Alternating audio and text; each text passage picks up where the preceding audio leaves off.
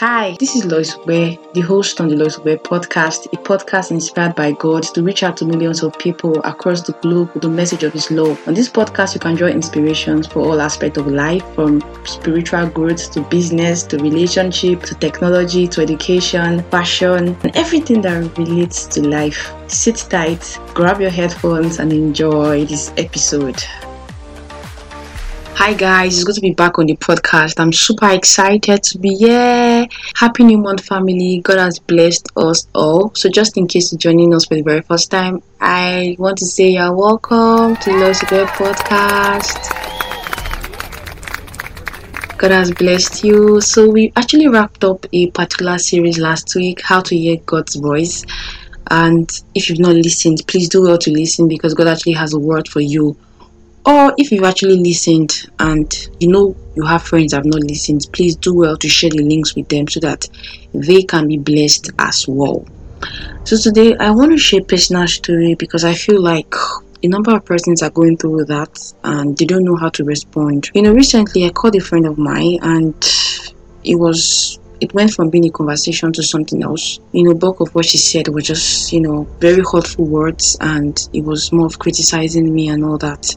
I literally was crying on that phone call because that was the only way I could respond. I remember after, I dropped the call, I had to reach out to my mentor and some of my close friends to tell them what I was going through because the call literally just disorganized me that particular day. So I reached out to them and then they encouraged me and just, helped me, go through that season at that particular time. I know there's someone saying things like, Lois, I know I'm doing a great job. I know God has approved me, but it feels like people around, they do not approve me. They do not see what I'm doing as a great thing. So every time I try to tell them what I'm doing or they see what I'm doing, they just criticize me and say hurtful things to me. I can understand that because that was what I went through then with my friend. But I realized that God's approval is what I need for life and purpose. Because if you actually want to bank on people's approval, if you want people's approval in life, you are not going to go anywhere. You're not going to go far in life. Once God has approved you, I feel like God's approval is all that we should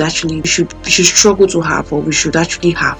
Because what's the essence of having people's approval when at some point these people were the same people that said Jesus is king, and the next moment they said crucify him? So people are just unreliable. So I don't know how people will want to die or kill themselves rather in ensuring that people approve them. Anyways, I don't know. But the point is, family, God's approval is all that matters. Trust me. I know someone is saying things like, Lois, it's so easy for you to say, but something inside of me wants people's approval of what I'm doing. I understand, because naturally speaking, as human beings, we want people to compliment us.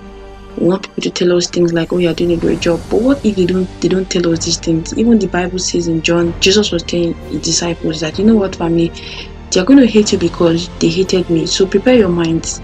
So Jesus has already even told us before time that, you know what, if you are doing what I've called you to do, at some point people will not approve you. At some point people will be like, okay, what are you doing? But do not let it get to you. Rejoice. But the thing is that most times, instead of us to heed Jesus' advice, we just start, getting depressed or worked up, saying things like, what is wrong with me? Why is it that nobody approves me? Why is it that people don't like what I'm doing? But the truth is that you cannot be in everybody's good books. I don't know. It doesn't just work well, because if you're in Christ Jesus, you have a different value. Your values are different. If you're in the world, your values are different. And we all know that the values of Jesus and the world, they don't line up. So I don't see how you, as a Christian and a believer, you're doing what God has called you to do. I don't see how you expect people to approve you, especially people in the world to approve you, when in the recent you guys your values do not line up. I don't know how it works, but it's just crazy, honestly. So when people criticize you, when people tell you things that are really hurtful, how do you respond to them? Especially people who are not Christians, who are not believers. Okay, it's even actually easy for you to respond to them because you know that they will always do that, because the Bible says people will always, say stuff to you. But the Bible says, blessed are they that rejoice when men say hurtful things about them. So you rejoice because you know what? It's going to happen. Jesus said it, so you just rejoice.